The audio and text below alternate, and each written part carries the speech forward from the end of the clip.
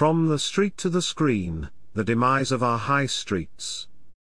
In recent weeks, we have seen further retreats from trading on the UK high streets from some long-standing retailers, a possible result of the national COVID restrictions. This has left shop owners across the country wondering if normality will ensue when restrictions ease, or whether shopping culture has changed to the point of no return for the high street. In the last couple of years, predating the current COVID lockdowns, we have seen several brands fall into administration as consumers move to online purchasing. Brands such as Jack Wills, Game, House of Fraser, Evans Cycles and countless others, seem to have failed to balance online versus high street selling in the face of competition from Amazon, ASOS, Boohoo and other online e-commerce retailers. There has been an urgency for brick-and-mortar businesses to ensure that they have a unique selling point, USP, which offers something the likes of Amazon does not. Thus, moving consumers from the screen to the street.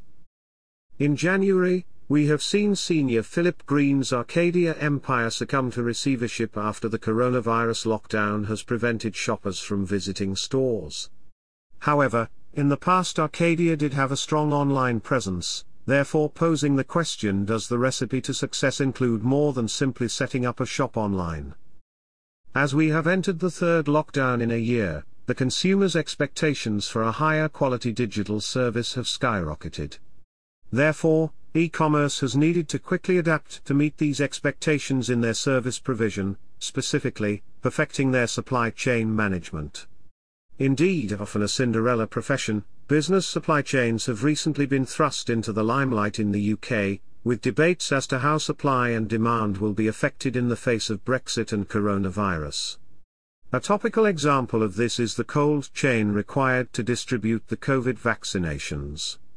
But how does the varying capability of this hidden side of retail influence shoppers? One particular challenge for businesses is the complications caused by outsourcing parts of their production. For example, the lengthy transportation time products take, from the initial factory to the ports, National Distribution Center, NDC, warehouse destination, and so on. How the goods are stored in the NDC is critical to the capability that the retailer can offer in terms of high street versus online buying.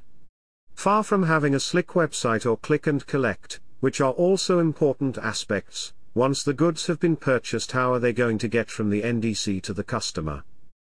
If a store needs items, then pallets might be broken down and individual store orders created. However, the store typically receives its items in bulk. Although this is great for delivering to brick-and-mortar shops, when a retail customer buys online, they want to receive single items, not in bulk.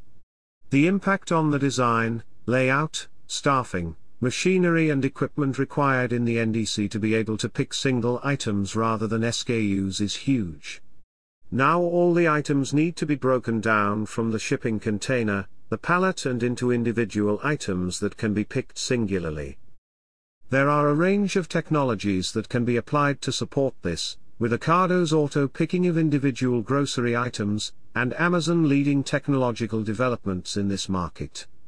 However, the price point is high for this advanced capability, and companies that have not invested in this technology are less able to compete.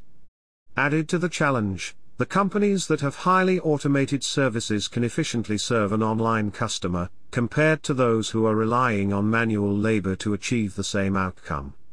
Thus, companies with a purely online business model can implement this efficient product provision service, whilst those also focusing on physical business models fall behind. Beyond the warehouse, there are many key differences between the actual shopping experience on Topshop versus ASOS's website. For example, a better selection and variety, greater inclusivity, easier to navigate user interface and cheaper delivery options. All of which contribute to a much better digital experience on ASOS. Comparing this experience to Topshop, there is clear winner with Topshop not meeting the demand for a top-quality digital shopping experience for the COVID customer.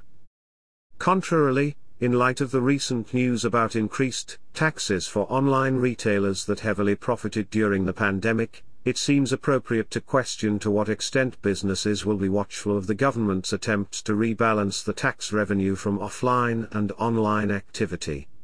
In summary, it is clear that businesses without an optimized online experience or the adequate technology will need to consider their future in the post-COVID climate.